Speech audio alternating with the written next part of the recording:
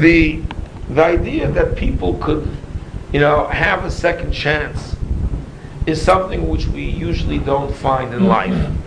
Whether the expression is "don't cry over spilled milk" or whatever it is, people would like to be able to do things a second time. It usually doesn't work, and it's only because nowadays the whole idea of marriage is a kind of a disposable thing, and people think of life and marriage as a do-over. In the Jewish world, it still isn't. It's very difficult. Anybody knows what it's like whenever you're dealing with not so much the divorce itself per se, but the new world that you're in after divorce. It's not a do-over anymore. It's not like you've turned the clock back and you're an adolescent or coming out of adolescence and you're ready to start over again. It's not quite the same. The second time around is not really the same as the first time. At least in the Jewish world, it's like that. And in most things, it's like that. In terms of education, you go through school, and if you didn't do it well the first time around, the 4 years, and the 5 years, and the 6 years, and the 8 years of education, second time, you don't really get a second chance. You rarely get a second chance. Comes the Parsha of Pesach Sheni, and the word Pesach Sheni means it's the second Pesach. It's a do-over. It's a second chance. These people didn't have a chance the first time, and Hashem says, you know what? I'm going to give them a second chance. I guess it firstly tells us the importance of the Korban Pesach, because usually you don't really get a second chance unless it's something that's important. As this Hashem is saying, we're going to give them a second opportunity. So Pesach Sheni is really a unique mitzvah, because it's the mitzvah of the second chance. It's a do-over. It gives people a second opportunity, which is something which, therefore, is why I'm saying that this is kind of dedicated to Jerry and by extension to everybody else here. Because it means that, hey, life usually doesn't give you a second chance in most things. And you didn't do it right the first time around, you're not going to be able to do it the second time. But take a look. Jerry went off to Eretz Yisrael. He's learned there the past year. And now he's back and he wants to learn a half a day. Learn half a day, work half a day. Just like a person fresh out of, yeshiva, ready for kollel life. I mean, the fact that he's already has married kids of his own, he's ready to learn in kollel half a day. That's something pretty remarkable. To a certain extent, by extension, everybody over here is also doing a Pesach Sheni of sorts. A second chance, do-over. That's, it's something which not everybody merits to have. And it's usually the result of you're either tamei the first time around, or you're a derech rechoka, you're too far removed. That's really what it is. That you were tamei lenefesh adam, you were tamei, and your mind was elsewhere, and you're busy doing whatever you're doing, and you were too tamei to partake the first time around, or you were just very far removed. You were the derech rechoka, very, very far removed from where you began, from where you should have been. You were nowhere near the Beis HaMikdash. I mean, those are the two excuses. Either you were near the Beis HaMikdash, the Mishkan, but you were just tamei, they didn't let you in, or you were too far, you were nowhere near the Mishkan. How many of us have our lives that are somewhat like that? We're tamei the first time and we weren't near the Mishkan. We weren't, or rather we were tamei and we couldn't enter the Beis HaMikdash. Or we were b'derech rechoka, we were never even near a Beis HaMikdash or a yeshiva. So, if you have those excuses, Hashem says, you know what? That's a legitimate excuse. Therefore, you're given another opportunity, and you're able to enter the Beis HaMikdash and bring the korban. The word korban, of course, means to come near. A korban is not translated as an offering or a sacrifice. The word korban, I'm sure by now your Hebrew is good enough for that, right? Comes from what? Korev, to be close. A korban, to come near. So you were distant b'derech rechoka. You were too far away, too far removed. Now you're there and you're able to do it. You're able to become near and bring the korban, to become korev. Right. That's, yeah. Is this the origin of Pesach Sheni then? Yes. This is the Parsha. So the fact is that there's a tremendous lesson to be had behind the conceptual notion of what Pesach Sheni represents. Something that's important. Not always do you have the opportunity. But now, let's take a look at the origins, though, of this particular mitzvah. What you have is these nameless, anonymous people coming and asking Moshe and dialoguing with him and asking him, well, maybe we could do it this way, maybe we could do it that way. Moshe says, no, it's not going to work doing it this way, it's not going to work doing it that way. Finally, Moshe says, you know what, let me ask Hashem, I don't have an answer for you. Now, let's finish up the rest of the Rashi. We started the Rashi, Lomo Nigora, about 4 lines down in the second column. Ashrei Yilud Isha. How fortunate it is that a human being, Shekach Muftach, can be so secure and confident, Shekolzman Shoya Roitze Hoya Medaber Mashchina. Whenever he chooses, he wants to speak to the Shechina, he's able to. I mean, who else could be like this? I mean, the fact that Moshe Rabbeinu, good kasha. Let me ask Hashem. I mean, that's unprecedented. That's the uniqueness, by the way, of the Ruas Moshe, which is something that you also have at the end of this week's Parsha. Parshas בהעלותך ends with the where Hashem tells Aaron and Miriam how Moshe Rabbeinu was different and unique from all other prophets. The Rambam actually makes this into one of the principles. One of the principles of the Yud Gimel Ikrim, the 13 principles of faith, is the uniqueness of Moshe Rabbeinu's prophecy. It's one of the 13 principles of faith. And Moshe Rabbeinu's prophecy is different, unlike any other prophet. He's unique. And it's at the end of this week's Parsha. But here we have another aspect of it, another part of it, which is the Rambam, when he defines the uniqueness of Moshe Rabbeinu's prophecy, how it's different than any other prophet. One of the points he makes is the point that we see in this Rashi, that we see from this Parsha, namely that Moshe, at will, at any time he had a problem, would be able to directly communicate and listen to Hashem, and Hashem would give him a mitzvah. However, there is another lesson to be learned here as well. So far what we see is taking this, rather seemingly non-relevant passage in Parshas בהעלותך. You're learning Parshas בהעלותך.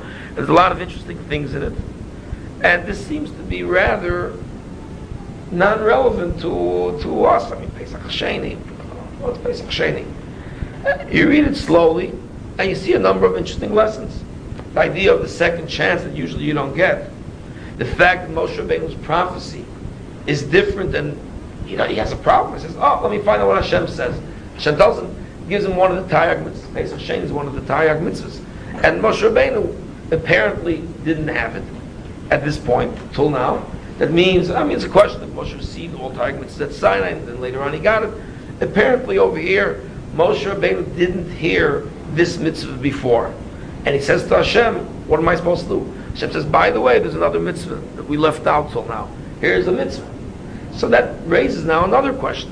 On the one hand, it teaches us Moshe Rabbeinu's unique ability to at will access the source of all mitzvahs. And Hashem gives him a new mitzvah just when he asked this question. But why was this mitzvah held in reserve till this point? It's another unique feature, I think, that we have to dwell upon. I mean, this is one of the Taryag mitzvahs. Ultimately, Pesach Sheni is one of the Taryag mitzvahs. So it's one of the Taryag mitzvahs that should have been given. One of the 613 mitzvahs. So Pesach Sheni is one of the 613 mitzvahs. You count it up. This is one of the 613. Well, the Torah is deficient without all 613. So why does it seem to come as an afterthought? It should have come together with the other mitzvahs. Apparently, it's important that it came in this fashion. Obviously, Hashem knows what's going to happen, so He seemingly purposely left it in reserve, waiting for the opportunity to give it when asked. He held it in reserve. So it's a mitzvah, notice, that's being held back until you ask for it, which fits into the theme of what second chances are all about. Second chances aren't there as a given, as a right, as an entitlement. It's there for those that seek it. And not only those that seek it, but as we see from the previous dialogue, they had to seek it rather with great desire. So now we can understand the next part of Rashi. Uruya hoisa parshazu lehei omer alidei Moshe. Kishar kol haTorah kula. The truth is, this parsha should have been given by way of Moshe, like the rest of the Torah itself, which was given by Moshe.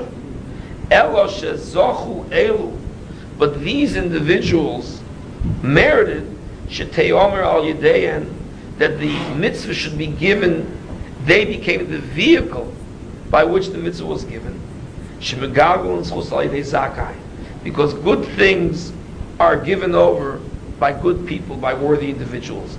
And the Torah purposely, and Hashem purposely, kept this mitzvah from being given because He wanted these people that really wanted it badly, that they should merit that the mitzvah should come through them.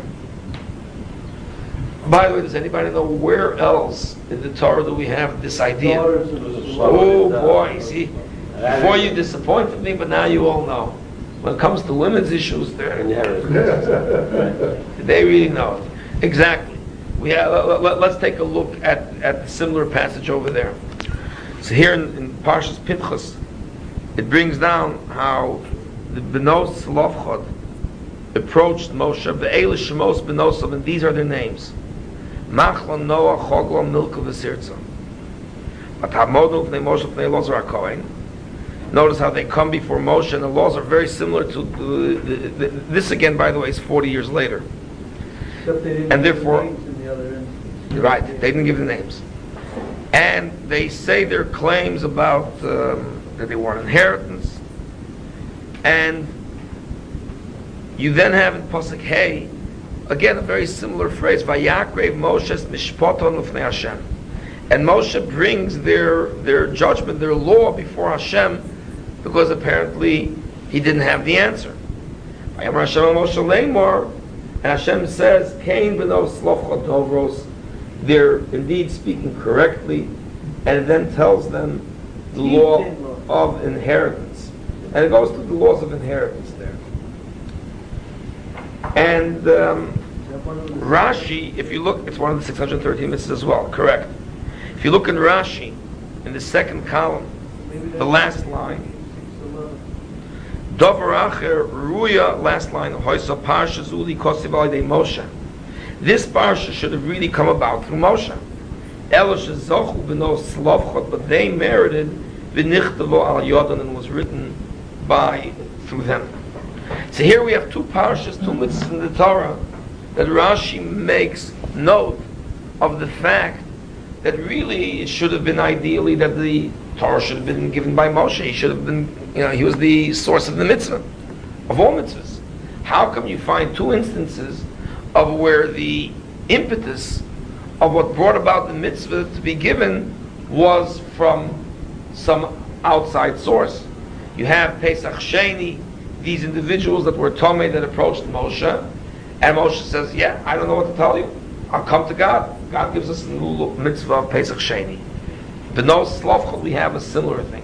However, notice that as we saw the Pesukim earlier, how the people here are left anonymous throughout. It goes by Hi Anoshim Asher Hoyu Tmeim, Vayomer Anoshim Hoheima, and those Anoshim said. It doesn't mention who they were. Yet by B'no Slavcha, it makes special note of who they were. Why is that different? Now, what we've seen thus far is the uniqueness of what Pesach Sheni represents. One thing we already saw from Pesach Sheni is the whole idea of being able to do a do-over. That you don't always have such an opportunity. And here, the people approached Moshe, and Hashem gives us a special mitzvah, but the special nature of the mitzvah is that you're getting a second opportunity. We also see from here how Moshe Rabbeinu himself is capable of turning on the spigot of divine communication at will. But we also see the principle of that Hashem purposely kept this mitzvah in reserve only to be given to people that really wanted In other words, connecting the first point we make with the last point we make, yes, there's the concept of doing things and getting a second opportunity and a second chance, but it's not done callously, it's not done because of neglect, it's done by people that really, really yearn for it. Moshe Rabbeinu first has a whole debate with them about, and they kept saying things, well, do it this way, do it that way, and Moshe Rabbeinu finally says, okay, I'll come to Hashem with your question. So let's look at some of these points very quickly in what we have on the page in front of us. Vayomru ha'anoshim ha'hema elov magid shehoyu b'nei odom kisherim v'charedim ala mitzvahs. I want to make a note over here. Nowadays they talk about Charedim. The Charedim versus the Datiyim, or in America, Charedim versus modern Orthodox. It's an interesting phrase that's used, and sometimes it's almost used as a pejorative. Charedim, people that tremble, the tremblers. It's almost like the Quakers, the Shakers. That's exactly what Charedim means, right? The Quakers and the Shakers. Well, what does Charedim mean? To be chored means to quake in fear, to quake and to shake in fear. So Charedim would really be translated as the Quakers, Jewish Quakers, Jewish Shakers. That's what it means, and it's not necessarily used as a complimentary term. But this is really where we find it first used. The idea of Charedim. Charedim elements. Actually, it's used in the Navi. The Navi already calls Charedim al Dvar Hashem. It's used in the Navi. But so we have to understand what the term actually means. It means people that are so concerned about doing the mitzvah that they don't want to hear no. They don't want to hear no. Rather than, I'm Tomei, what can I do? I'm out of it, We'll see how the attitude changes later on in the Parsha. So these individuals were ksherim and charedim ala mitzvahs. In fact, again, we went through the dialogue a little bit earlier. The Sifri brings down, Loma nigora, why should we be deprived? So Moshe says, well, you can't bring a korban when you're Tomei. So they said, well, what about kochim shelam achrayis? Why not? So he says, well, you can't eat it betumas. They said, okay, so we won't eat it betumas. Have the kohanim just be zorek the dam, let other people eat it. And they made a kal v'chomer. Moshe Rabbeinu says, okay, I'll ask Hashem. So the conversation went back and forth. The debate went back and forth. So he quotes here from the Sefer Zichron Meir. Let's take a look at the Lebir Ha'inyan. We'll do it inside. Yesh lahakdim divrei Gemara. I don't know how many of you remember it, but we learned this Gemara in Brachas rather a number of times. Bo'urei, take a look at the difference from the earlier generations to modern times. Bo'urei, shelo kedaros rishonim daros achronim. Earlier we used the phrase charedim to represent a certain type of an individual that we have over here. Now we will use another very current term which we see in the Gemara. And that expression is modern orthodoxy. Okay, where do we see modern orthodoxy in the Gemara? Well, that's the Gemara. The Gemara says, take a look at the difference from earlier. Now we're not speaking about Chas v'Shalom, conservative and reform people. That we're not speaking about, because those are people that don't really believe in the Torah. They don't accept Torah Messina. They don't accept arguments. They don't accept halacha, as we've seen, right? That what? I was just thinking more like the Sadducees. Sadducees. Right, the written as opposed to the oral. Right. No, what I'm referring to the fact that nowadays even people that call themselves halacha conservatively, as we see from the last events of the past month or two, that the mask has been removed, and basically there's no real difference. They don't accept Torah Misinai, because if you don't accept the words of the Torah as being binding, and you're saying that 90% of what's here either didn't happen or is irrelevant, and only 10% is divinely inspired, it's really a pretty poor track record of what's being inspired over here, when most of it is a lie. Jonathan Rosenblum just recently wrote an editorial in the Jerusalem Post, in which he says that, what does this guy mean that the Torah is divinely inspired? It's a pretty poor reflection on its divine inspiration. If the very first thing that God's inspiring them to do is to tell us a real whopper. They came out of Egypt, they had an exodus, there were 10 plagues, they crossed the Red Sea, the Egyptians, none of that happened, right? Because they were indigenous people from the land of Canaan. So there was no exodus, there was no slavery in Egypt, there was no going through the wilderness for 40 years with a pillar of fire, and there was no Sinai, and there was no crossing of the Red Sea, and there was no 10 plagues. So exactly what is it that's divinely inspired in the Torah? The very first thing God's inspiring people to do is tell them a real doozy of a whopper. I mean, and then of course most of the mitzvahs are irrelevant as far as they're concerned anyway. So you're kind of left with like 5% of the Torah that maybe is divinely inspired. That's a pretty poor track record. In any case, we're not speaking about conservative reform. When the Gemara is then therefore speaking about the difference from earlier generations to later generations, we're talking about people that are Shomrei Torah mitzvahs. Yet the Gemara is trying to draw a contrast, as we will see, between old style orthodoxy and modern orthodoxy. I mean, that's clearly what we're talking about. Doros Rishonim and Doros Achronim. And this, by the way, is a very crucial and important point to recognize if you want to define modern orthodoxy, not as modern orthodoxy in terms of its ideological basis, which I don't want to really get into now. I mean more in terms of the way it's actually practiced by the practitioners of modern orthodoxy. Let's take a look and you'll tell me yourself if it sounds familiar. Doros Harishonim, the old-fashioned people, if you will, earlier generations, Hoyu machnisim peroseim derech traximoin kidei l'chayvim b'maiser. They would bring their produce through the front door, and it'd be chayv in meiser. Doros achronim machnisim peroseim derech gagos derech hatzeres derech karfifos kidei l'patrin min meiser. They would bring their produce through the roof, through the chotzer, through these like corralled areas in the back, in order that they should be potter. Why are they potter from Meiser? The Omar Rabbi Anai ein atevel mischai b'Meiser at she'ir pnei habayis.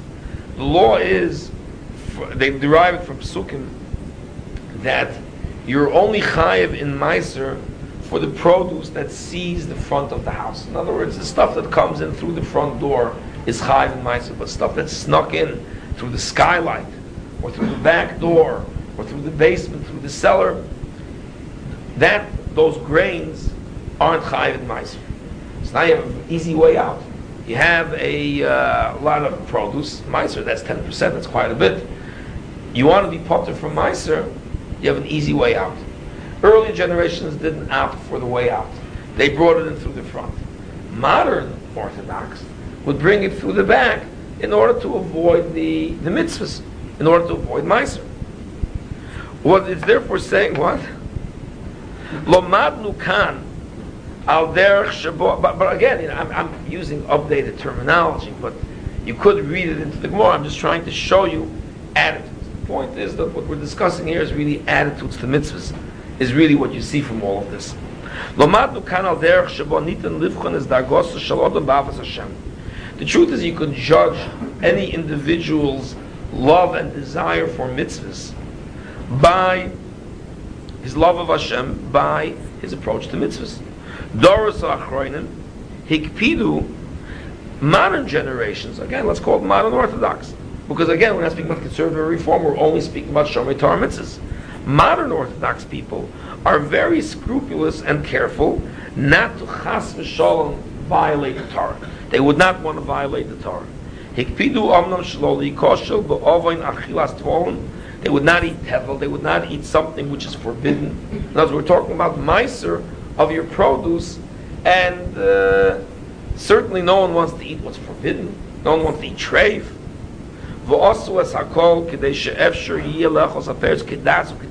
They made sure that it's 100% glatt kosher. They had to have a hechsher.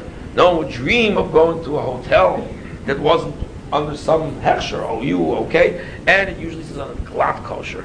Or in the words of Rav Gifter, he always used to refer to glatt kosher, yo of the glatt yosher name. It was glatt kosher, but not glatt yosher. Well, it wasn't necessarily correct. It could be glatt kosher, but not necessarily correct. Whatever the case is. So, these kinds of individuals would certainly be very careful not to eat anything treif. However, the way they approach it, me'idu al yiridas hadayros ba'avas Hashem. But take a look at how the generations, by the way, this is the Gemara is talking in its times. So obviously they also had their version of old-fashioned Orthodox versus modern Orthodox. But things haven't changed much in about 1,500 years, have they? So, he says that you could still judge people's attitudes with the following. Had they have been on the level of the earlier generations, they wouldn't be looking for loopholes. Why? Those that love Hashem and love the Torah and the mitzvahs do not look for ways to get out of mitzvahs, out of obligations, to be potter from chiyuvim. They're really looking for ways to really be chayiv in mitzvahs. They're not looking for ways out, they're looking for ways in. I had recently a story which I hope I won't embarrass the person if I say it, but I'm going to say it anyway since it's relevant to this particular issue. Earlier I embarrassed Jerry by saying that Jerry is a good example of a person looking for a second chance. Pesach Sheni. So I said the Shiur is really dedicated to Jerry and by extension to everybody else. The idea of a second chance. But attitudes. It's brought down a halacha in Shulchan Aruch that if a Kohen has to do a pidyon haben, so technically are you allowed to return the 5 shkolim back to the person that gave it? Technically you're allowed to. In fact, there's a whole question that maybe you could even make a maton al-manas lahachzer originally, because since we've already learned in the Gemara past couple of weeks about the concept of matana al-manas lahachzer as being valid. So you want to marry a woman, could you give her something condition that she gives it back to you? Is that called a valid matana? Even though the person ultimately doesn't benefit and you place that stipulation in the original transaction, but is it deemed a valid transaction? So the same thing would apply if you want to do a pidyon haben, where you tell the Kohen, I'm giving it to you, conditional that you give it back to me. And you make that stipulation. So is it called a valid transaction or not? But even without that particular technical angle to it, which is questionable as to whether it would apply or not, the Shulchan Aruch frowns upon Kohanim that just give it back naturally to the person because it comes out that the person thinks it's a joke or whatever the case may be.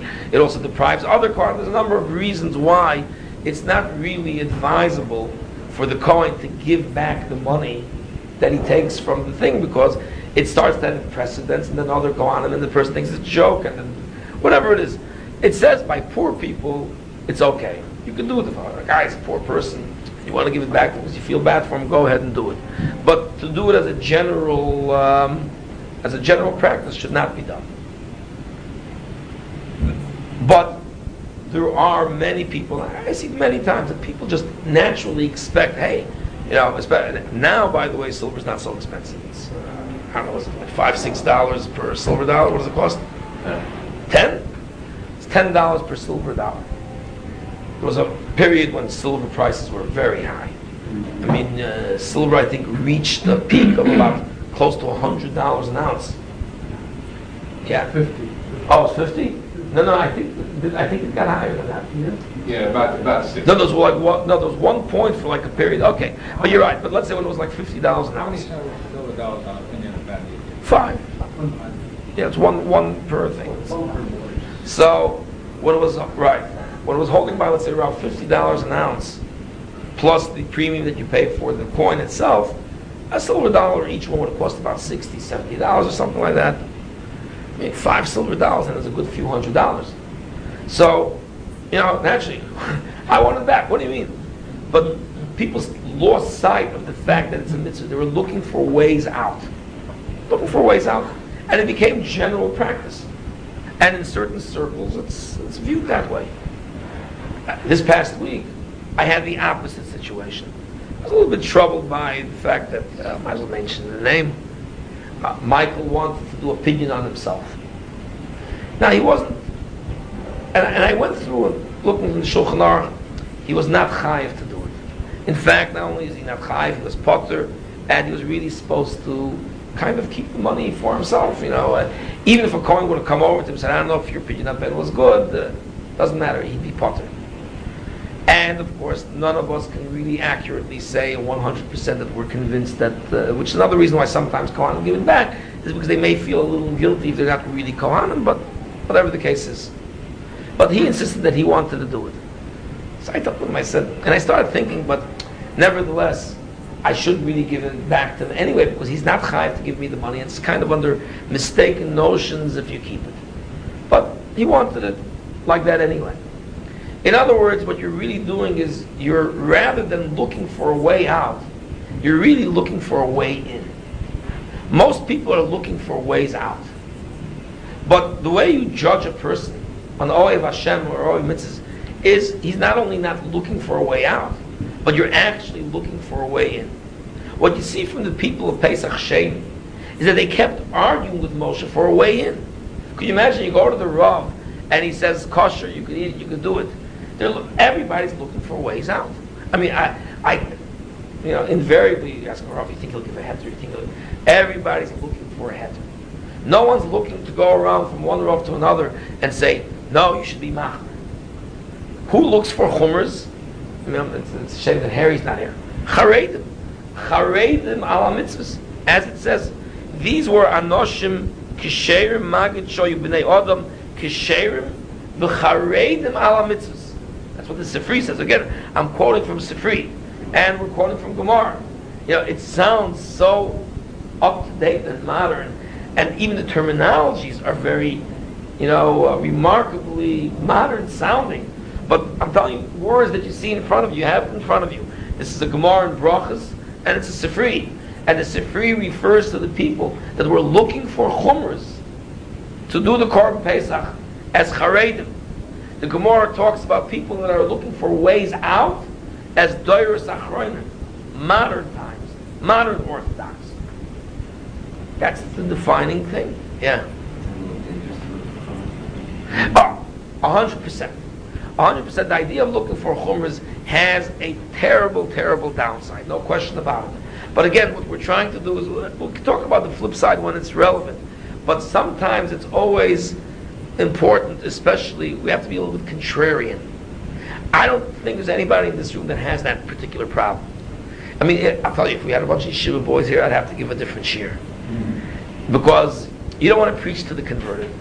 You don't want to preach to the choir that they're always there, rah-rah going on over there. If I would be giving you a shiur over here about how important it is to integrate the spiritual with the physical, and how life requires us to enjoy things, and that we as Jews are not like the Christians. The Christians are against physical pleasure, and the Christianity is of their original sin, and they're celibate and all that. But we Jews, we embrace life, and we love life, and we feel that we should enjoy things and everything else. Everybody will be nodding their head over here, giving me, okay. But because you all want to hear that. I'm not here to tell you what you want to hear. It's true. But there's no point in telling you what you want to hear, because you naturally gravitate and it sticks like glue, and then you don't stop to think about the critical parts of that are maybe a little bit different. Again, we have to fine-tune it afterwards. The Rambam says that the middle path is the right path, except when you find yourself gravitating to one side, you have to go to the other side in order to get back into the middle, giving the example of something that's straight versus something that's bent. If you have something that's crooked and bent, you'll never straighten it out by just bending it to a straight position. It keeps bouncing back. You have to bend it to the other side, and then it'll bounce back, because that's the nature of the pressure. You have to go like that. So therefore, we have to be aware of the other side of the coin, and Charedim have to definitely be aware of the other side of the coin as well. But the concept behind wanting to do a mitzvah as a measure and a yardstick of your avos Hashem is very, very important, and we see it over here. And I'll furthermore show you the inconsistency as we'll get to the next part. But I have to make note of this right here and now. So therefore, we see over here, Ohavei Hashem don't look for ways out, they look for ways in. Ha'hevdul ben adoros hu b'zeh. Sheyachas ben adoros rishonim l'nyonim ruchniyos. The way that Doros Rishonim approached spiritual matters is very similar to the way Doros Achronim approach physical and material things. Now, that's why I'm trying to show the inconsistency, why this is so important. Because, again, let's judge a modern Orthodox person. See, he's going to say, hey, 1 second, let's be relaxed. You don't have to be Charedi and be always so nervous about, getting every single mitzvah, every chumrah into it. Hey, be a little bit relaxed. No, that's okay. But is that the way you are about your material things? I mean, how are you when it comes to your material things? Do you look for the adequate and the satisfactory, or does it always have to be the best? Do you say, yeah, it's good enough? Or no? When you go to a hotel, are you busy looking at the way the dining room looks, the way your room is? Do I get the corner view? Do I have a view of the thing? Is the bed's exactly right? And you sit down at the table, I think this glass is a little bit dirty, and you call the waiter, I want another glass and I'm not going to pay a dime. Oh, who's giving the shiur over here? I mean, who thinks about that? Yeah, it's something that's thrown into it.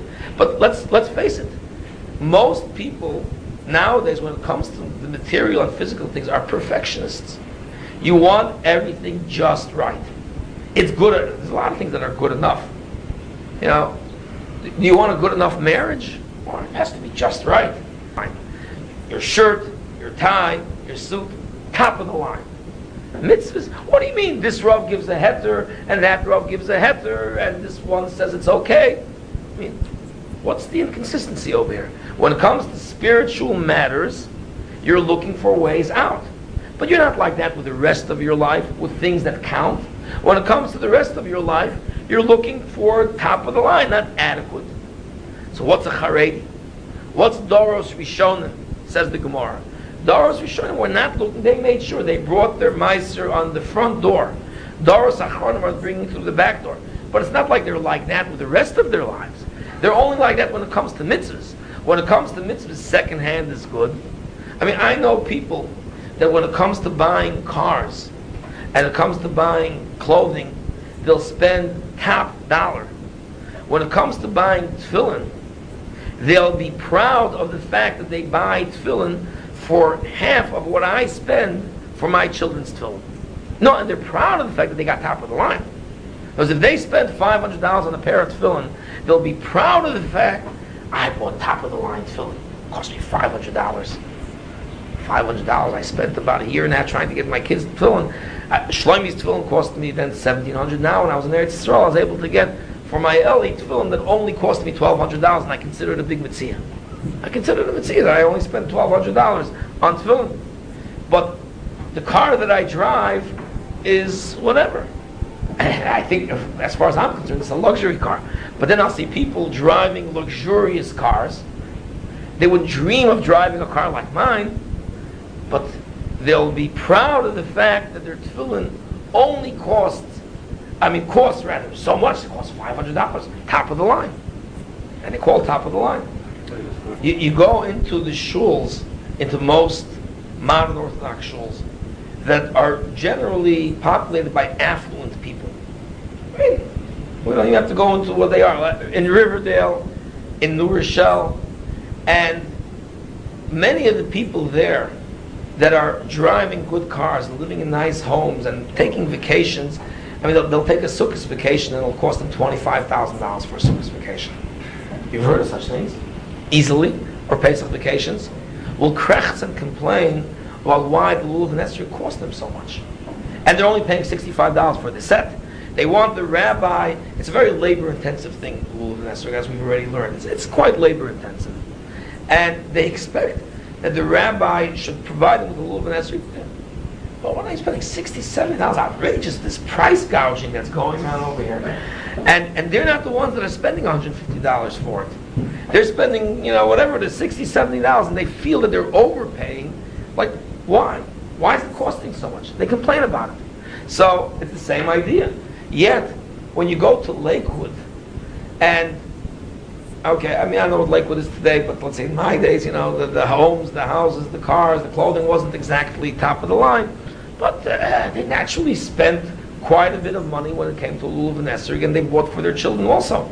And they didn't really complain about it. That's what we're talking about. There's a kind of an inconsistency. So that's why I have to point all of this out, because naturally if I come here and give you a shiur and say, well, Jews believe in this and that, and everybody, it's so agreeable to everybody. We Jews we're not like the Christians, no way. We believe that we could enjoy life and we have to sanctify the physical, right? Everybody loves that. We have to elevate and sanctify the physical. Exactly how are you elevating and sanctifying the physical? Well, I enjoy it by definition. That's called elevating and sanctifying the physical. Okay, I'll make a bracha on it. That doesn't. And then already let me go wholehearted and enjoy it. We're into life. We're into luxuries. Jews have become very much like Italians in terms of their physical whatever. So you have to be aware that there's a concept of looking for top of the line. And there's a concept of top of the line in mitzvahs. And not just top of the line when it comes to material wealth. And let's face it, that's when you walk into, and this, by the way, is a key defining way of defining the modern Orthodox versus the Charedim. And again, I'm not talking about modern Orthodox philosophy and ideology, because that's a whole different ballgame. That's something else. There are many modern Orthodox people and rabbis that are very much into doing the mitzvah, but they have a certain approach to life which is very different than what you would call Charedi, and that deals with secular knowledge and universities, and whether you embrace those things or not. It deals also with Eretz Yisrael, deals with certain modern ideologies. Yeah, that's a different thing. But the masses of people that are not exactly very philosophical, they don't know from the philosophy, they don't know from nothing. They call themselves modern Orthodox by default because they have a lukewarm relationship with religion, is really what it is. And therefore they find that it's in tune with those people that give them the ways out. But, I'll tell you like it is, Norman Lamb always decries this point. He's always talking about the fact that everybody thinks that modern Orthodoxy is without passion, and it's power, it's neutral, it's lukewarm. He says, no, we're just as passionate as them about mitzvah, we just have a different, which is fine. The only thing is the masses of the people that identify with that label are usually the people that are looking for ways out. Doros Achronim. Doros Achronim is modern Orthodox. Translated. Doros Achronim, modern times. And obviously they're Orthodox. Charedim is, and you see the differences. How they relate to the physical versus the spiritual. So let's take a look at some more of this. So ההבדל בין הדורס הוא שייך מהדורס הראשון לעניינם הרוחניים דומה ליחס האחרונים לעניינם גשמיים.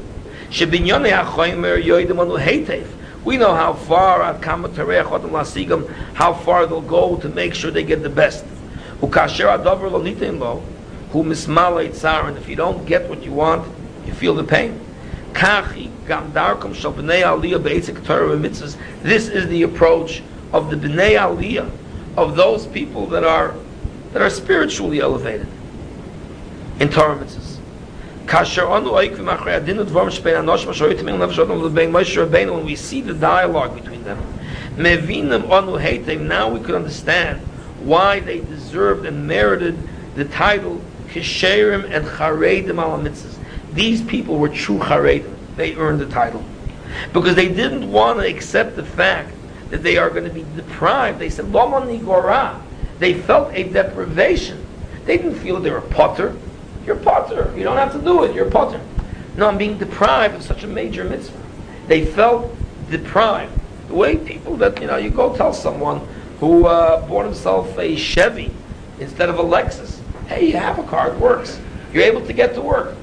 You can get there. You're a potter. You don't have to get a Lexus. It'll work. But it's not a question of potter and chayim.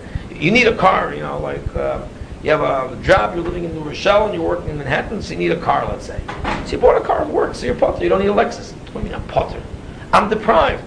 A person that only has a Chevy and not a Lexus is deprived. He's not potter, he's deprived.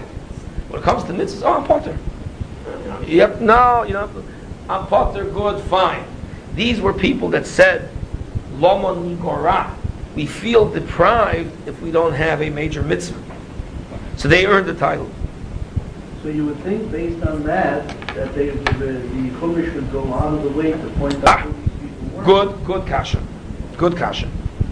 So therefore, as he says, so we'll get dosim al mitzvahs. They thereby demonstrated what Charedim they really were. Now, thank you. The Gemara Mesupri now brings down an interesting, again, something which we've learned about a number of times. We haven't gotten into the daf yet. The Gemara brings down the following, episode that hasn't yet occurred. It'll occur when the Mashiach comes.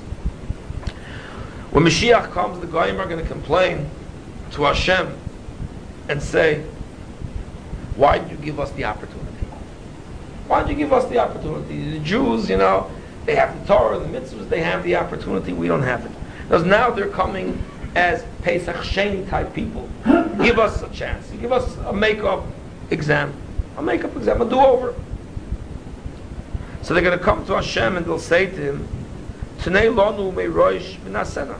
Give us a second chance. So they're basically asking for a second chance.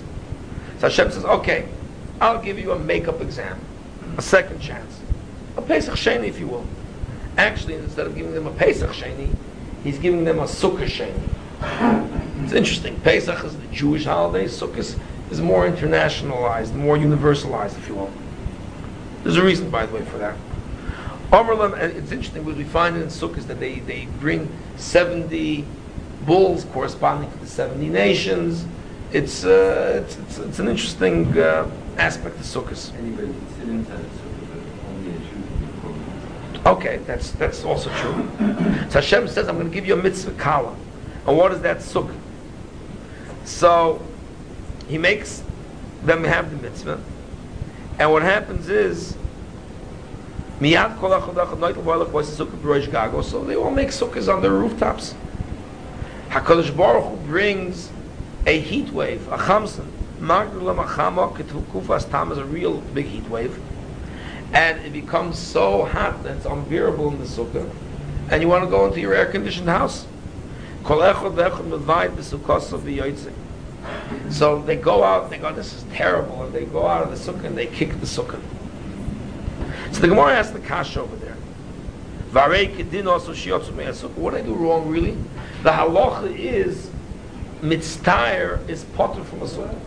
Mitztayer, that's the halacha.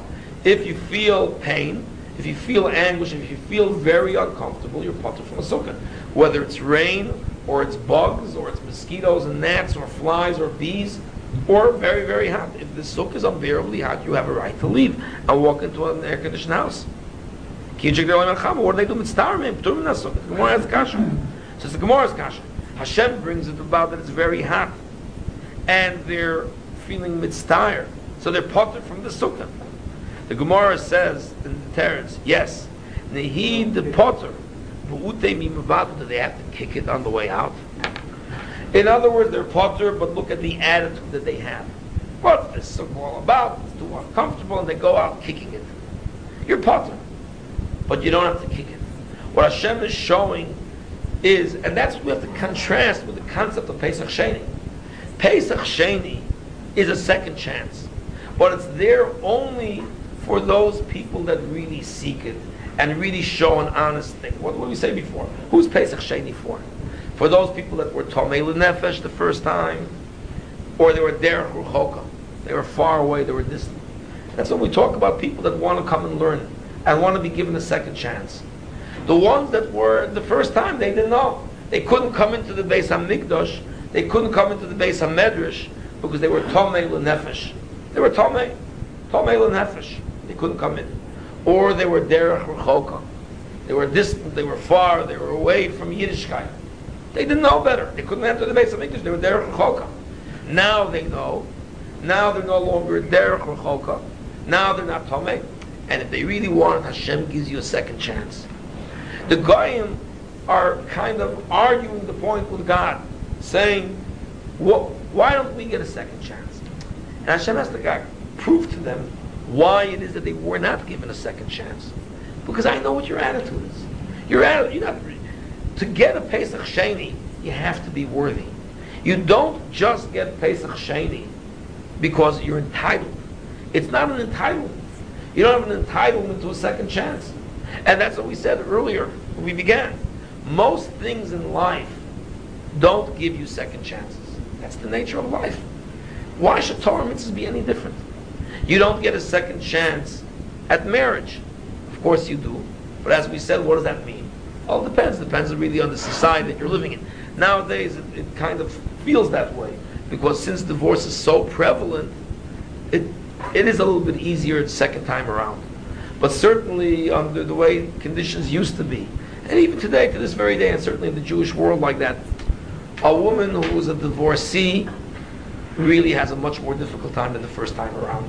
And a man also. And especially if there's kids, and especially if time passed by, you're trying to make a go with a second marriage in the formal world, it's going to be very, very difficult. It's doable, but it's very, very difficult. It's fraught with difficulty. Second chances don't come easy.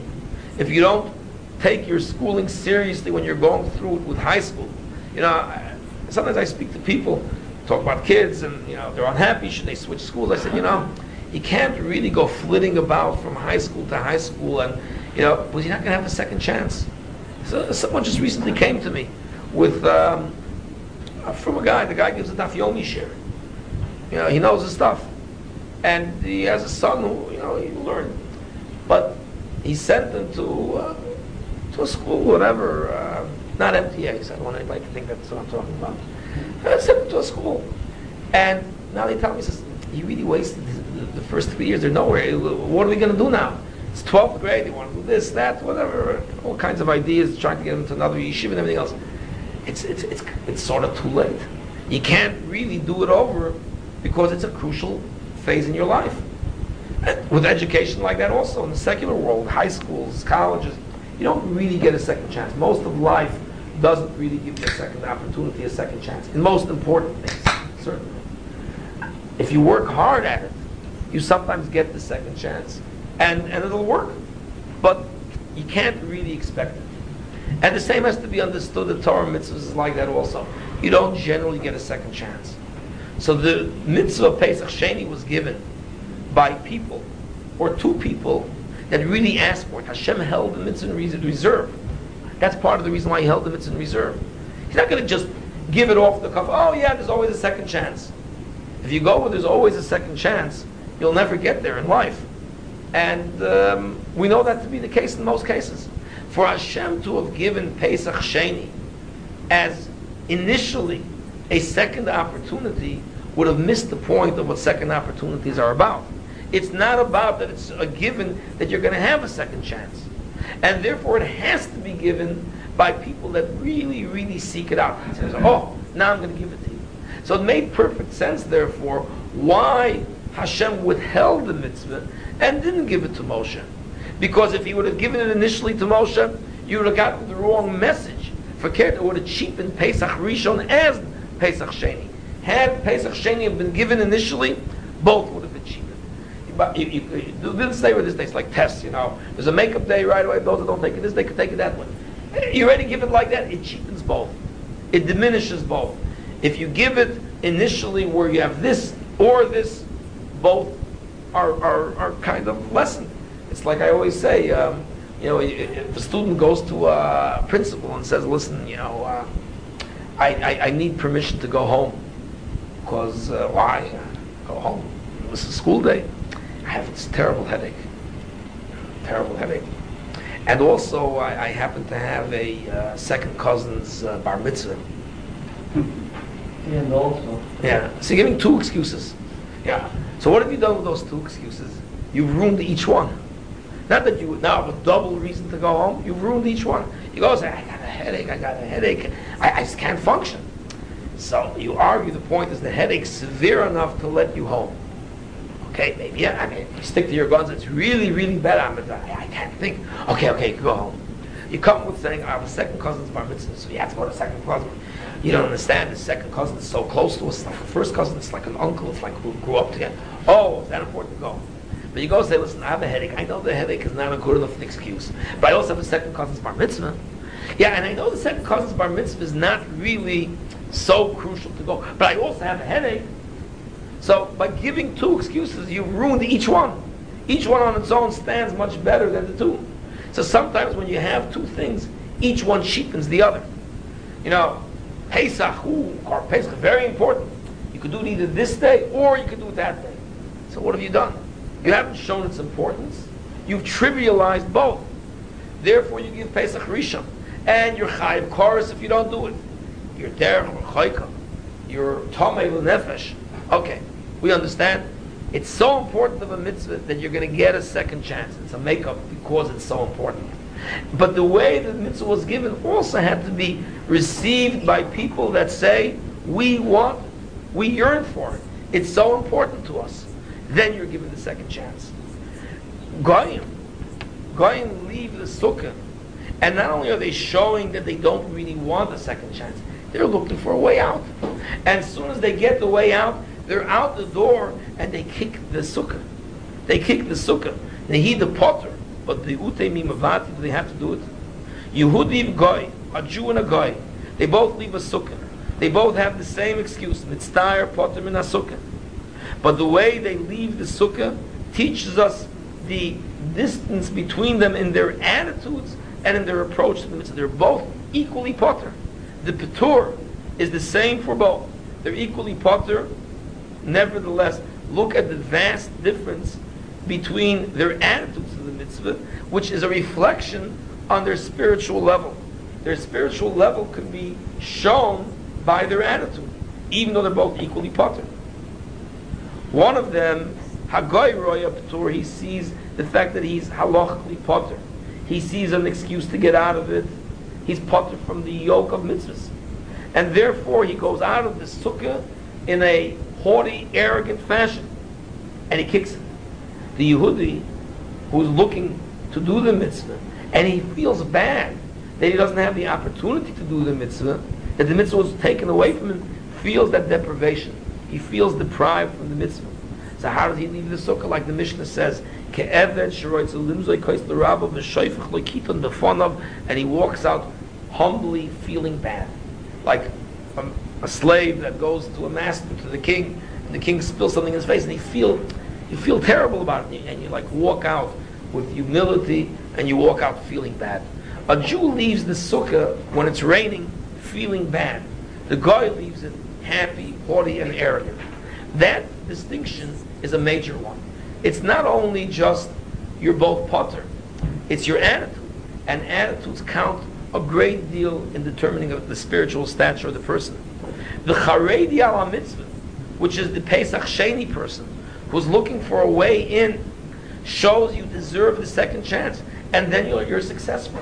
Not only are you successful, but you're successful to the degree that the Torah actually gives you the right to be the cause of the mitzvah being given. The Torah withheld the mitzvah, Hashem withheld the mitzvah from Moshe, and you became the catalyst by which the mitzvah was given to Klal Yisrael. That's not stam being successful. You become now imprinted in Jewish history as the person that brought this mitzvah about. These people become the catalyst. Question as to why they're not mentioned? No. Another lesson besides the attitude, the Charedi versus the modern Orthodox so-called over here, is the idea that if you really try hard enough, though, you will succeed. That's another lesson here. I mean, we're just taking different lessons out of Pesach Sheni. One is, the Charedi, about Moshe Rabbeinu and the people, and they seek it out. But also the fact that they didn't really give up. And they were like searching, and they didn't really have a good answer, because Moshe Rabbeinu, basically blew away every approach that they had. Yet ultimately they were successful, and that teaches us that even when you feel like you're about to give up because you're not going to make it, you know what? Go that extra level, and you'll get the siyata d'shmaya. And if you get the siyata d'shmaya, you'll succeed, because ultimately these people did succeed in their endeavor. So it teaches us, don't give up. Don't give up, and don't give up hope, because you will succeed. These people were successful, and it teaches us how a person has to struggle to the point of even when it looks like the deck is stacked against him and he's not going to do it, he's going to make it. So that's another important lesson what Pesach Sheni teaches us. It teaches us, it's testimony to the fact that if you want something, if you will it strong enough, you will succeed. A she'ifa, therefore if a person has a cheshik and a she'ifa for godless, he'll get the siyata d'shmaya to a degree that's almost supernatural. Again, that's the message of having it withheld. The mitzvah was held in Shemayim. They have no way of knowing there's still one mitzvah left up there in Shemayim. They go to Moshe Rabbeinu and they say, Moshe, what can we do? And Moshe says this, and they say that. Moshe says this, and there's like no way out. What can we do? Moshe says, you know what? Let me go to Hashem and ask him. He asks Hashem, and Hashem says, yeah, there's one mitzvah left in reserve. Right over here, you got it. So, that's supernatural, miraculously. They were successful miraculously. Teaches us a lesson. That's a lesson in Pesach Sheni. If you really want something good badly enough, and you try and you don't give up, you will supernaturally become successful. Very important second lesson from it. But turn the page. Let me just find the right part. Perish Rashi. So Rashi says Rav Moshe, the Parsha should have been given through Moshe. But they deserved it. It tells us how great they are because it tells us who they were. It says, these were great people. But here it's telling us, oh, look at these great, well, who are they? They're just these anonymous individuals. So you're trying to tell us that someone is great, you have to at least tell us who they are. And the whole point of mentioning the B'nos Slavchot, and their names are mentioned several times, is precisely to teach us the greatness of these individuals. But here, we don't know anything about it. Who are these great individuals? So therefore, why does the Torah write this here? So he says like this. The truth is that the importance of the anonymity is all the more drawn out based on the lesson that we said earlier.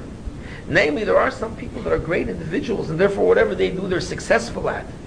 But the lesson over here is precisely that you don't have to be a great individual to be successful.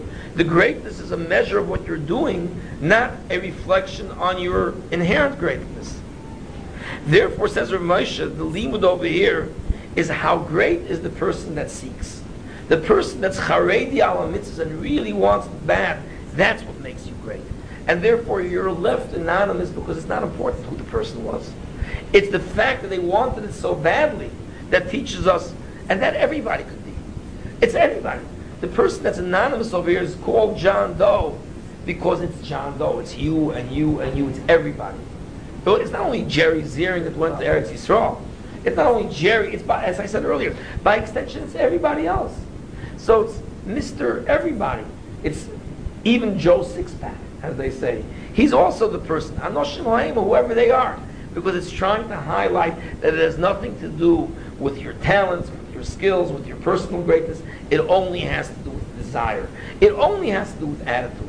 The issue that we're discussing right now is one of attitude. Attitude anybody can have. Attitude is not in the domain of the great individuals. It's not only great people that have great attitudes. Anybody and everybody could have a great attitude. What do they say? People are searching for the city of happiness when they don't realize that it's a state of mind. It's in the state of mind, not a city of happiness. It's not a place. It's a state of being. Attitudes are also like that. Attitude is not something that you go to school for, to learn 4 years, and now you graduate, and you're given a diploma for excellence in attitude. You know, every report card has in it effort and attitude. That's for anybody. You don't achieve attitude. You have a good attitude or you have a bad attitude. So therefore it's important to leave it anonymous because it's everybody. Therefore, says Rav Moshe, it teaches us how great is the person that truly desires to serve Hashem with love, that he deserves success in having a mitzvah given through him. In other words, B'nos Slavchot and these people both merited the same thing. They both got mitzvahs given to them, or through them. In the case of B'nos Slavchot, because they were great individuals. In the case of here, it's not because they were great individuals, it's precisely because they had great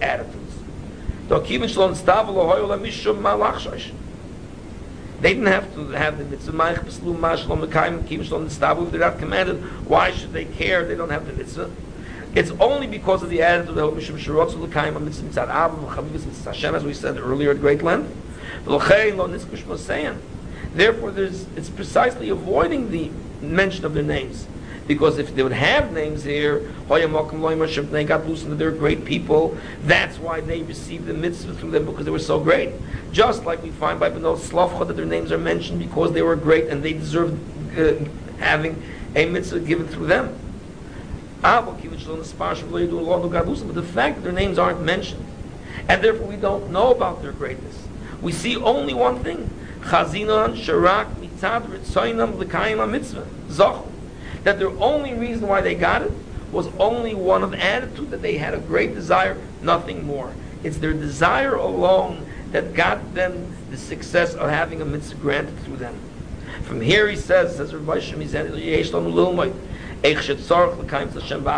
firstly, a lesson is we should all perform mitzvahs with avo, with simcha, with the right attitude. It's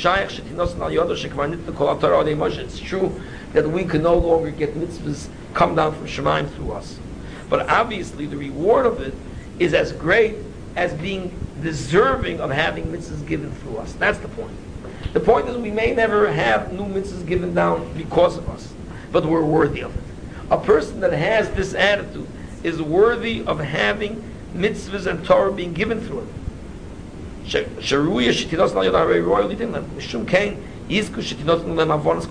least what they'll get is they'll be successful in understanding Torah. At least that much they will get. They'll understand that which God could still at least give them, and they could still obtain that. So what we have over here is a very important lesson. Pesach Sheni is really a remarkable lesson, and that's why I said it's for Jerry, and by extension everybody that's here. It's for everybody. It's not only for Jerry. I mean, unless you all go to Eretz Yisrael, you could, like Jerry did, go to Eretz Yisrael. Right, that's exactly the point. There is such a thing as being a great person, and there's such a thing as having greatness in attitude. That's Pesach Sheni. These people here were not great. No Slavchim were great. But these people were great because they had great attitudes, and that's what gave them the greatness. And therefore both got the same reward, that a mitzvah was given through them, and Hashem held it in reserve to teach us the concept of greatness of attitude. It's a remarkable lesson that you learn out of Pesach Sheni. Now, though, because I want to finish up just a couple of things, let's show the flip side of that. On the one hand, we had people here that had great attitudes, and they want Pesach Sheni, but draw in contrast to that the beginning of the downfall and the decline. Page 363. Vayihi ben Soah ha'oron. Vayomer Moshe. Kumo Hashem v'yifutzo yevecha v'yinusu b'sadecha mikpanecha. And everybody, of course, notices the two inverted nuns.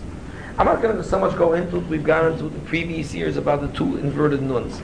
But suffice it to say that it's the Gemara teaches us that it's because they, starting from here, there is a list of one decline after another. There's a whole spiral of decline. One thing after another, and travail after travail, and punishment after punishment, sin after sin. It goes from Baha'alotcha to the next Parsha, to Shlach, to the Parsha after Korach. It goes one sin after the other. First sin, of course, is the Mon, and they were complaining about the traveling, then complaints about the Mon, and it goes on and on. But the question is, since the Nun is meant to be a kind of a break between one series of declines and the other, what was the first sin that it's trying to interrupt the break between? I mean, the sins are only starting after this. What happened before that's deemed in any way sinful? So, Vayisu mehar Hashem derech shloshes yom, they traveled away from the mountain of God for 3 days, which is a very strange way of referring to the beginning of their traveling. So Chazal tell us that Vayisu mehar Hashem, they journeyed away from the mountain of God. In fact, the word Vayisu is used in another context. If you look, it talks about by Lot, how Lot also traveled away from Avram. So Chazal say, "Vayisu me'ar Hashem," they left Kitinuk haborech mi beis hasefer, like a child that runs out of school as soon as the school bell rings, they run away. In other words, you're leaving, but leave with humility, leave feeling bad, like we just said before the story of the Gemara in Avodah Zarah, the difference between a Jew and a guy leaving the sukkah. They're both leaving. You have to leave. It's raining, you're mitzvah. But as the Gemara says, potter you are, but b'utei mibavad, you have to go kick it. The Jew leaves with humility, like an eved that walks away from his master. It's built, it's raining. He feels bad about his lack of opportunity to perform the mitzvah. The guy leaves, he's running out of that, and he's kicking the sukkah, his attitude. Let's now contrast the same thing over here. The people that wanted Pesach Sheni, yes, you're potter. They argued with Moshe back and forth. Moshe said, you're potter, you're potter, you're potter. But they said, Loma nigora. Why should we be deprived? Potter to them was still a deprivation. They're deprived. I gave them the example before. You got to get to work, so you need a car. You're potter with a Chevy. You don't need a Lexus. You're potter. It's going to get you there. Potter. Who thinks I'm potter with a Chevy? I'm deprived of the Lexus. It depends. So, some of them are. Some Chevys. But you're deprived. I'm deprived of the car. You're not potter from the big car. You're deprived. From mitzvahs, you're potter. From mitzvahs, you're potter. You don't feel deprived. Pesach Sheni teaches us people's attitudes. Greatness in attitude. I feel deprived from the mitzvah. The contrast to that is Vayisu me'ar Hashem, to run away, and that begins the beginning of the decline. And let's talk about the flip side of what we said earlier also. The same people that run away from Ruchniyos want enhanced Gashmis. Enhanced Gashmis. And now I got to tell you a Medrash Pliya in order to be able to point this out. Take a look, you have to see it. It's a beautiful Medrash Pliya. The very next thing we have is the pasuk where they start complaining about the money. So it says, if you look in pasuk Hey, they started complaining, Vasafsuf, Asher Bekirbo Hisabu Tav, which we'll explain in a second. They desire, by Yeshua, Yikukam Neisol, and some of the Jews started crying, Mi Yachilenu Basa, who's going to give us flesh? Who's going to give us our good steak? Zochan was our doga. We remember. How many inches? 22 ounce, right? We remember the steaks in Egypt. Zochan was our doga, the fish that we ate in Egypt, chinam, for free, and all the other stuff. And it came, just come as a steak. It comes together with kishuim and avtichim and chotzer and bitzol. It comes presented with the onions, right? You know, like a big Salisbury steak with those fried onions on top of it, with all what they call ambiance, presentation of it. And as I've said it many times, and I'll say it again, people spend money just for that. I mean, ask anybody. If you go over to someone, I remember I was in Mark Mendel's house. He once ordered from La Marais steaks for everybody who was making a scene. So it comes over, they're delivered in a big shopping bag, and you pull it out, and there's like these aluminum foil wrapped up tin things. Everybody gets their steak and eat it. It was delicious. It's delicious. But, you know, nobody wants that. The steak, your wife makes a piece of schnitzel, and it costs, or whatever, $3, $4, $5. Now, you want to go to the restaurant, and you want to present it with a little bit of parsley there, and one of those edible flowers put on top of it, and then they should put the sauce in a way where they make marks through it, right? You know the way they do that? They make like the red or the blue or the black marks through it.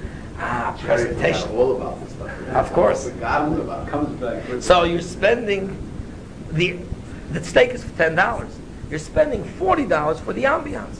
That means you're spending 4 times the amount for the presentation rather than for the actual food itself. The people were complaining about the presentation, as we'll see in a second. Zochan was hadogah asher noicha. We had it with the fried mushrooms and with everything else on it. Zok the Medrash Pliya. Zochan was hadogah mikan shemadlikin neiros b'Shabbos. Right? Medrash Pliya. What's a Medrash Pliya? As we've already seen many times, when we get to Gemaras and Midrashim, they're very, very terse. And they just make a statement, like we had just the other day. Hutshruloi. You do a naver, you do it twice. Hutshruloi, it's mutter. They're trying to drive home the point. Yeah, to you it's hutshruloi. That's the way you feel. It's showing you. Midrashim and Gemaras are very terse and very, condensed in order to drive home certain points. When you get an extreme example of that, that's called a medrash pliyah. It drives home a point that you don't even see when you first look at it. Gemaras, you see it, but you have questions. What does the Gemara mean? And the Gemara say, "Oh, ma'askinan." It only applies here or there. It's very precise and succinct, but it's usually understandable, and then it just has to be elaborated on. A medrash pliyah is that it's so succinct that you don't even know what it's talking about. That's how condensed it is. Until you get the elaboration, then you see exactly what the medrash pliyah is saying. So let's take this example. This is a great example of how medrash pliyah operates. Zochan was hadoga. We remember the fish of Egypt. From here, we learn the halacha or the lesson that you're supposed to light Shabbos candles Friday night. Okay? From here, we see the halacha that every Jew does every Friday night. You know why you light Shabbos candles tonight? Tonight you're going to light Shabbos candles. Your wife's going to light. Why? Because this pasuk says that they were complaining about the man, and they said, "Oh, man, we want the free fish of Egypt. We want the steaks. We want the fish. Who's going to give us meat?" And from here we learn the rule that you light Shabbos candles. It's true, there's those that know there's already an obvious connection, but when you hear it first, it makes no sense. That's a medrash pliyah. Explains the chidah. He says, what was the complaint about the fish and about the meat? And here I'm going to try to be a little bit quicker. We know that the man contained all of the tastes. It had all the tastes that you want. Right? So they really wanted fish so badly. Say, man tastes like fish, not some fish, fried fish, salmon, this kind of sea bass, macadamia nut sea bass. You could say, and the man will taste like it. Fish, meat, 22-ounce steak is what I want. The only problem, of course, was that they couldn't see it. So why did they just do it? He says, Chazal tell us, that the man was a form of, it pulled its punches. It was pleasurable but painful at the same time. Why is that? Because you can't compare a person that has the presentation and sees it all with having one that looks like one but tastes like fish. Or it looks like one. The best example is, I always think, you go to someone and you say, "Oh, you want some potato chips?" And you give them over a bag of potato chips and you just like crush it up into like little thing. I mean, nobody eats that. Can you imagine eating potato? It's the same potatoes, it's fried the same way. You need to crunch. If you don't have that big chip there, you're able to put your mouth and crunch on it, it's not a potato chip. But it's the same thing. It's you take the potato chip, you crush it up, and you take the little potato chip powder and eat it. It tastes the same. It's minus the crunch. It's potato chips minus crunch. That's what it is. Likewise, there's a lot of foods that are like that. So the food tasted the same, but it didn't look the same. And they wanted it to look just right. Hisabu tava. They didn't just desire. They desired to have desire. The taiva wasn't that they had it. They needed a taiva. It's not enough. It's not the steak, it's the sizzle. Right? I don't want just the steak. One instant steak. I want to hear that sizzle. I remember in Egypt the presentation. I remember the way it was in the old days where you got that steak and it sizzled and smoked and you heard it and you saw it and it was presented, the ambiance. And that's what we want. That's what we're missing. Hisabu tava. They wanted taiva. They wanted perfect. So what do we see now? Let's contrast the two. What is the difference between a Charedi and a modern Orthodox? And I said that basically on the Gemara. The Sifri talks about the people, they call them Charedim, and the Gemara refers Doros Rishonim and Doros Achronim. How do you translate Doros Achronim? Modern Orthodox. And we're not talking about conservative Chas v'Shalom. So Doros Achronim is modern Orthodox. So now, Zok the Sifri, these people were Charedim. And the Gemara tells us in Brachas, modern Orthodox are people that everything has to be kosher, kedas, or kedid. They don't want to do anything chas v'shalom that's usher. But their attitudes to mitzvahs are, I'm popular, it's good enough, fine, weiter. They wouldn't even chas v'shalom kick the sukkah. But they walk out pleased. Vayisu mehar Hashem, they run away, continue kaboreach. Their attitude is one of, right? The Charedim al mitzvahs, what do you mean? I'm popular, I'm deprived. The fellow feels deprived. He's deprived of his mitzvah. He feels deprived. But now it's contrasted with the people at the end of the Parsha. They're running away from mitzvahs as soon as they're popular. But when it comes to presentation and food and restaurants, and there they want the best. The first thing, by the way, is about travel. They want to travel in style. So here what we have is, in the beginning of the Parsha, we have those people that are Charedim. They are looking for mitzvahs and mitzvahs and mitzvahs. And they don't want to weigh out. And their attitude is one, they want it. Then we have those people, and Vayisu Me'ar Hashem, when it comes to mitzvahs, they're like kids running out of school. But when it comes to traveling, it's a little bit wary. It says, I can't travel like that. I got to travel in style. Food, so Chaim was a dog with all the, it looked like fish, it looked like steak, it was presented, there was a sizzle. I don't want just one. Hisavutaiva. They want perfection. So everybody basically wants perfection. Nobody goes around saying, yeah, it's good enough. I mean, there are some people like that they have no real desire for anything. Not Ruchnis, not Gashmis, but those are the wimped out people that never really make it anywhere. But we're talking about Jews that are driving for success and they want to make it in the world. So everybody wants perfection. So why is it that when it comes to mitzvahs, yeah, it's good enough, adequate. Adequate is enough.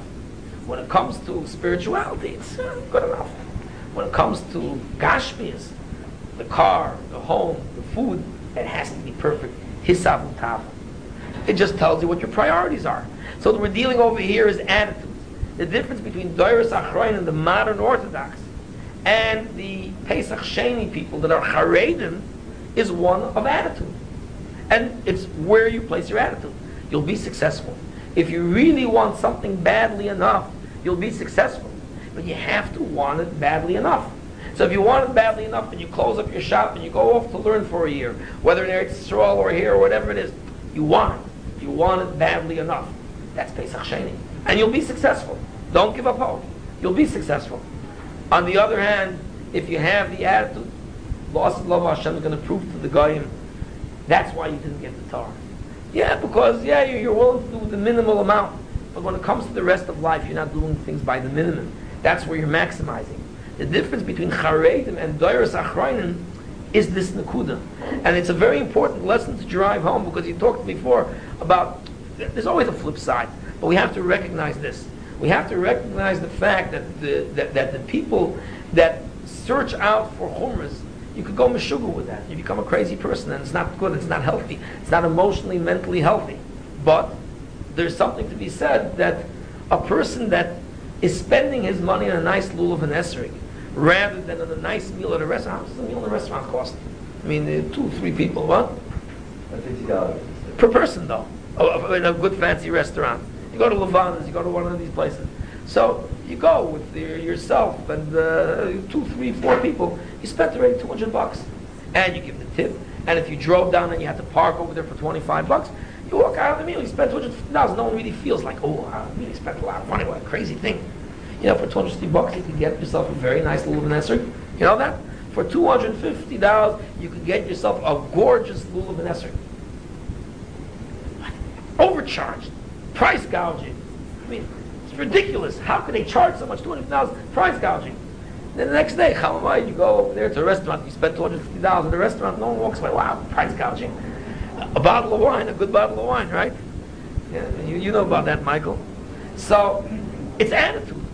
And Pesach Sheni teaches us about people that are great and have greatness in attitude are ultimately successful. That's a tremendous lesson that we should learn from the Parsha, this union of attitude.